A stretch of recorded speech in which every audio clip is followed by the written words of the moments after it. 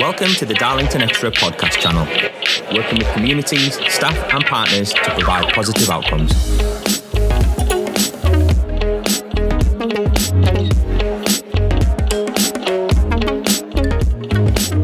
Hi, my name's Brooke Hodgcase and I'm the Academy Coordinator for Darlington Borough Council. Welcome to our Trauma Informed Practice podcast series.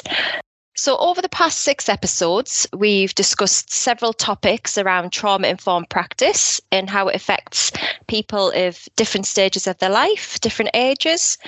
But actually, we thought it'd be quite nice to have a think about, where did our interest come from? How did this podcast series come about? And I've got a few of the people that have been involved in the series to have a chat about that. So we'll do some introductions. Hiya, my name's Donna Raw and I'm a Step Up to Social Work student with Children's Assessment and Safeguarding. I have a Bachelor's in Psychology and a Master's in Trauma Informed Practice. My name's Leigh-Anne and I'm a newly qualified social worker at Darlington Borough Council on the Adult Contact Team. And my name's Ian Mendham. I'm a Band 10 social worker in the Adult Contact Team at Darlington Council. Fabulous, thank you. So, where did your interest come from? How did you get involved in this podcast series? I suppose for me, prior to my social work career, I had quite extensive experience working in both residential and domiciliary care. I know we've mentioned previously about stress-related trauma within a professional setting, and working in that kind of environment, I suppose you're dealing with trauma on a very regular basis. Only at the time I was experiencing it, I didn't realise what it was, what the impact was, and how that can affect other parts of your life. So I suppose that's where my initial interest of it sprouted from. Obviously, I went into my social work degree. And then within my first year of practice, I did go through several other traumatic experiences, which being in social work, you expect some, but not to the extent which I went through. So I suppose that kind of lit the spark, so to speak, and encouraged me to do a little bit more about it. Reading about it, research, try to understand it a little bit more and how that can have an impact unless it's addressed, what it does to your mind, what it does to your body, and essentially how that can make you react to future experiences. I've had to deal with death quite close up. I've had to be involved in family challenging discussions with families about the experiences that they're going through. And I know we say we do try to have that professional and personal separation, but when you go through these experiences and these traumatic experiences, it's not always easy to do that. And on occasion, it does spill over into your private life. So I suppose it was that consideration of how this affects me and my partner and my family, because you can't always just leave work at the office door, so to speak. So I think that's where my initial and ongoing interest in trauma comes from. So for me, I've worked in, similar to Ian, I've worked in domiciliary care, I've worked in residential care, and I've also worked with children and families.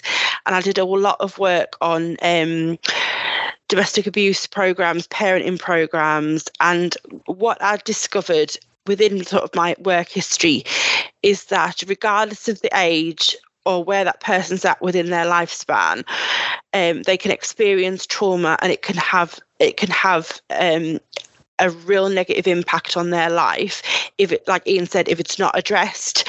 So for me, it was something that when I moved forward into training as a social worker, it's so prevalent to me and it's so obvious to me that it impacts people's daily lives. And ultimately, that's what we're here for. We're here to support people to make positive changes and to achieve their goals. So it makes sense to me that trauma just forms part of that. So for me, it's something that I continue to want to understand and learn about for that reason. Yeah, from my perspective, when looking at evidence, around 1/3 of children in the UK experience something traumatic before the age of 18. So for me, my interest is the impact trauma has on people's lives and relationships based upon my own upbringing and based upon my own individual circumstances and how I can relate to that myself. Trauma-informed practice is useful as it helps us to understand individual situations of people and how their behaviours and actions lead them to where they are. From my past experience working in education settings, trauma-informed practice was a useful tool to identify behaviours that were being displayed by children within schools to understand what was going on at home. A lot of education settings that aren't trauma informed yet just see the behaviours as punitive and then punished in that way so as well. They don't actually look deeper at what's going on at home. So that for me is where it's brought it all together along with social work, and pairing that with a psychology degree that I have as well. It's allowed me to develop a deeper and critical understanding that's very prevalent today and applicable to social work practice. So bringing the whole of it all together from my background, my bachelor's degree, my master's degree and my experience, and then applying it all to social work practice, I think is something that's really, really, really, really relevant today, especially in the current climate we're living in. I suppose going back to what Donna and Leigh-Anne just said there, it is quite interesting to acknowledge that despite how the trauma presents itself, it does stem from very different places. And if you're looking at it from an epigenetic perspective, it'll be interesting to see how many of those people that have gone through things like domestic abuse, sexual assault, or any kind of physical assault, mental, coercive control, anything like that, how many of their children are now going through that similar or different types of trauma based on the genetics of it, because there's evidence to suggest that trauma is genetic and it can be passed on in the womb from mother to child. If there's abuse or any other forms of trauma going through that, it can be passed to the child. So that's where we can start to see that trauma becomes cyclical, and unless it's addressed, it's never going to go away completely because some things are out of our control, but unless it is addressed as early as possible, we're never going to be able to break that cycle. So, I think there's definite work to be done over however many years. Social work's changed from being proactive to a reactive service purely because of factors beyond every social worker and service users' control. We're constantly firefighting that. So I think this is where the work needs to highlight the actual needs of the people out there and take us back to what social work was for, essentially. Yeah, I completely agree. So if we're thinking about, you're right in what you're saying about how trauma can be generational, it can be passed from mother to child, in the womb, we know that. And research, lots and lots of really good research out there really highlights that ultimately if you experience trauma, unresolved trauma, then as you move through the lifespan, you potentially will have issues in other areas of your life that not necessarily aren't linked to that trauma, but it has that impact that minimizes how you can respond effectively to other areas of your life, and that can be then ultimately your children will model their behavior and what they see. So in social work, we really need to be thinking about the services that we provide, how we're considering trauma and what that looks like within our assessments and our practice to really minimise those impacts that ultimately just lead on and more people needing services. So if we can start to think about it now and we're consciously considering it when we're working with people, hopefully those impacts of further need for services will reduce. It's very that, isn't it? We try to do the best we can with such limited resources. But what we'll quite often see as a result of, a number of factors is we do get those serial referrers because we can't do the meaningful work that's needed to be done. Let's not go down that path of why these things are happening. But we all have the idea, we want to do what's best for people. We want to address the root cause of the issue, but we are quite limited, and it's hard for us as professionals to recognise, we do the best for people, we do the best we can with what we've got, and we always try to make our interventions as meaningful as possible. But essentially we need to get to the root cause, and I think it's going to take a much bigger piece of work.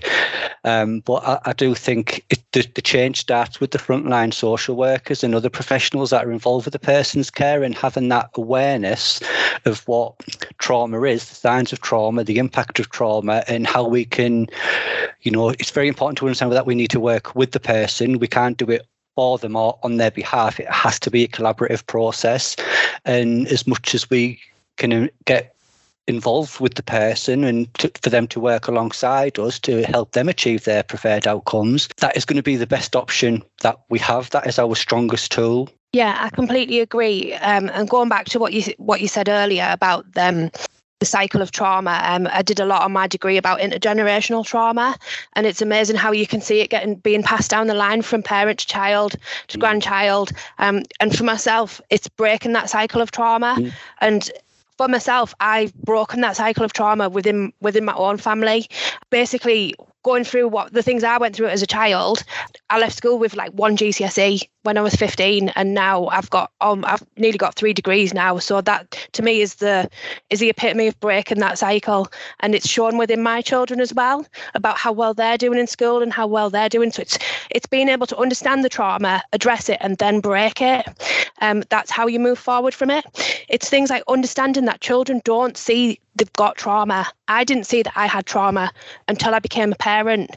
Until I became a parent and sat and went, these things that my family or whatever, without going into it, or whatever I experienced are not right. They're not something children should be going through.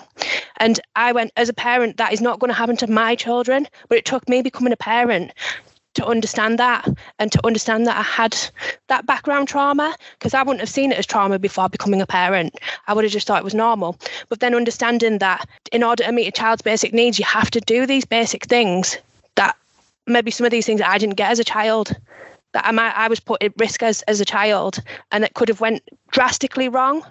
Luckily it didn't, and I've managed to break it. But not everyone's that lucky, and not everyone's got that support network or that resilience or that emotional resilience to be able to do so. So it's understanding that we need to help people where we can, and show them that you do have trauma. This is what it looks like, and this is how you can help break it, which is why I feel like I relate a lot to some children, especially when I go into schools and I'm doing direct work with them, and I go, tell me what's going on. And I'm like, I completely understand it. I've been that child. I've been there. And a lot of like children go, you don't know what you're talking about, but sometimes they just have to realise that we do know what we're talking about, and we can relate on, especially on a personal level as well. We can help people. So if we think about, and we can help people without needing a huge overhauling service, or things that are costly that we can't tackle at the moment. We can help people if we think back to previous episodes where we talked about the principles of trauma-informed care. We can do that. We can take responsibility from that. We can provide that consistent relationship, that open and honest and transparent service. We can provide those safe spaces to have those conversations within our everyday practice. We don't need to we don't need a policy or anything to be told how to do that. But these are things that with a little bit of further reading or understanding that we can start to implement in frontline social work. Brilliant. Thanks for that. And thanks for sharing, Donna, some personal experience as well. And I know you did, Ian. So really, from what you've said there, trauma-informed practice, although it's about knowledge and understanding, actually, it's quite a preventative measure as well, and yes, it's for the long game, actually by understanding and recognising that this might be what somebody's gone through. For us as professionals, it could support that change in the long run as well. And actually, if we're recognising it in families, there might be younger people that don't come into services, because actually things have been changed before the families got to that point. So thinking about the podcast series, what do you want from this series? I suppose it's putting the information out there, isn't it? Trauma covers such a wide range of things. I don't think there's that full understanding of what can come within the trauma umbrella. So I think if we can share that information, to raise this awareness, because trauma in itself is a very scary word. It's frightening. And you say to people, well, have you gone through trauma? People think like, oh no, I haven't been in a car crash, or I haven't done this, but they don't understand what can be a traumatic experience and how that can have effect long term, whether it's acute trauma, chronic trauma, domestic abuse falls within the complex trauma because of, it's over a prolonged period of time. There's just so much that comes within it. So for me, I'd like the awareness of it to be raised and for people to recognise that, social work has an understanding of that. And we will always try our best to support you through that. It might not be us doing the work with you directly, but we can certainly point you in the right direction of where you can get those specialist interventions, where you can get that emotional support, where you can get that peer support. It's worth remembering that although your experience is individual, trauma itself is not. There is more people out there, and that they often say that the best way to help somebody is for people with those similar experiences. It becomes like a team effort, it takes a village essentially. So we can certainly link you in with that, and developing our understanding is going to help us to help you essentially.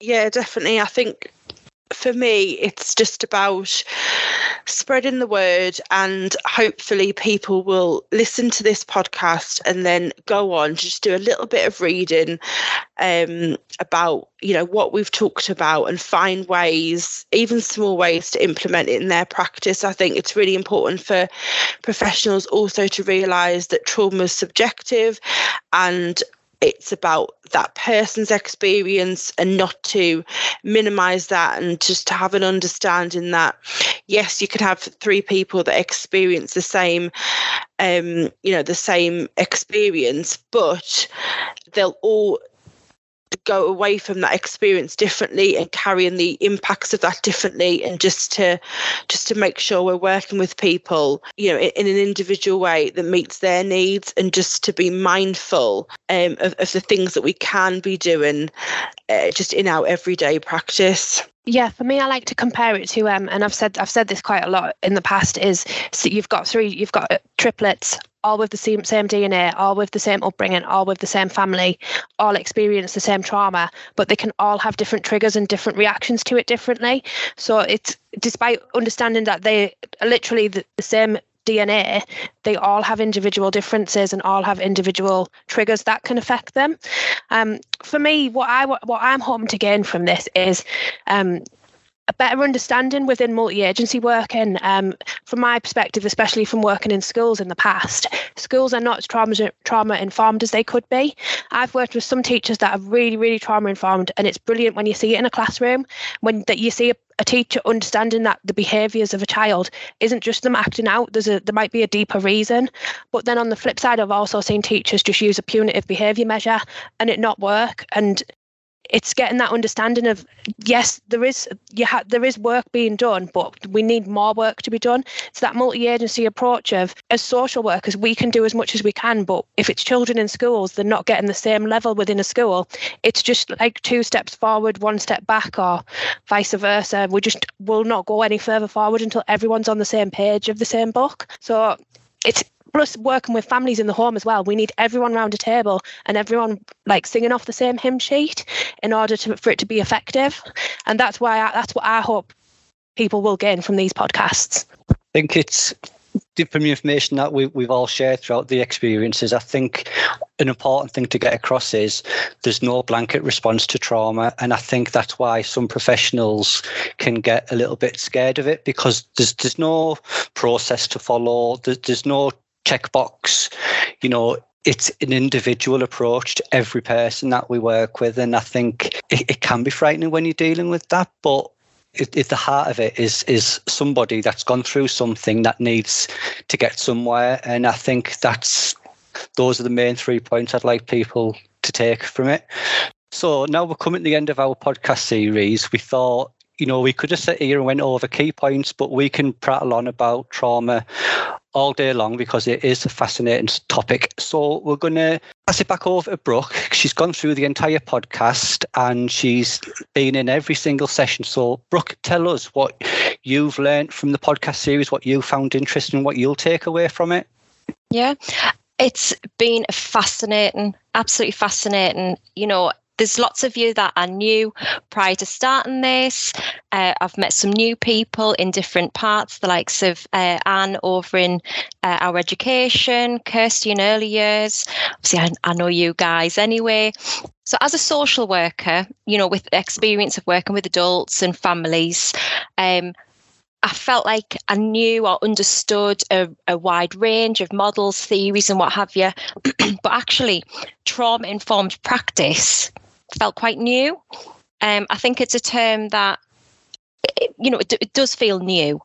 So it's been a learning curve for me. I think it's brought to light, things that I did understand and I knew, but also opened my eyes to new understanding.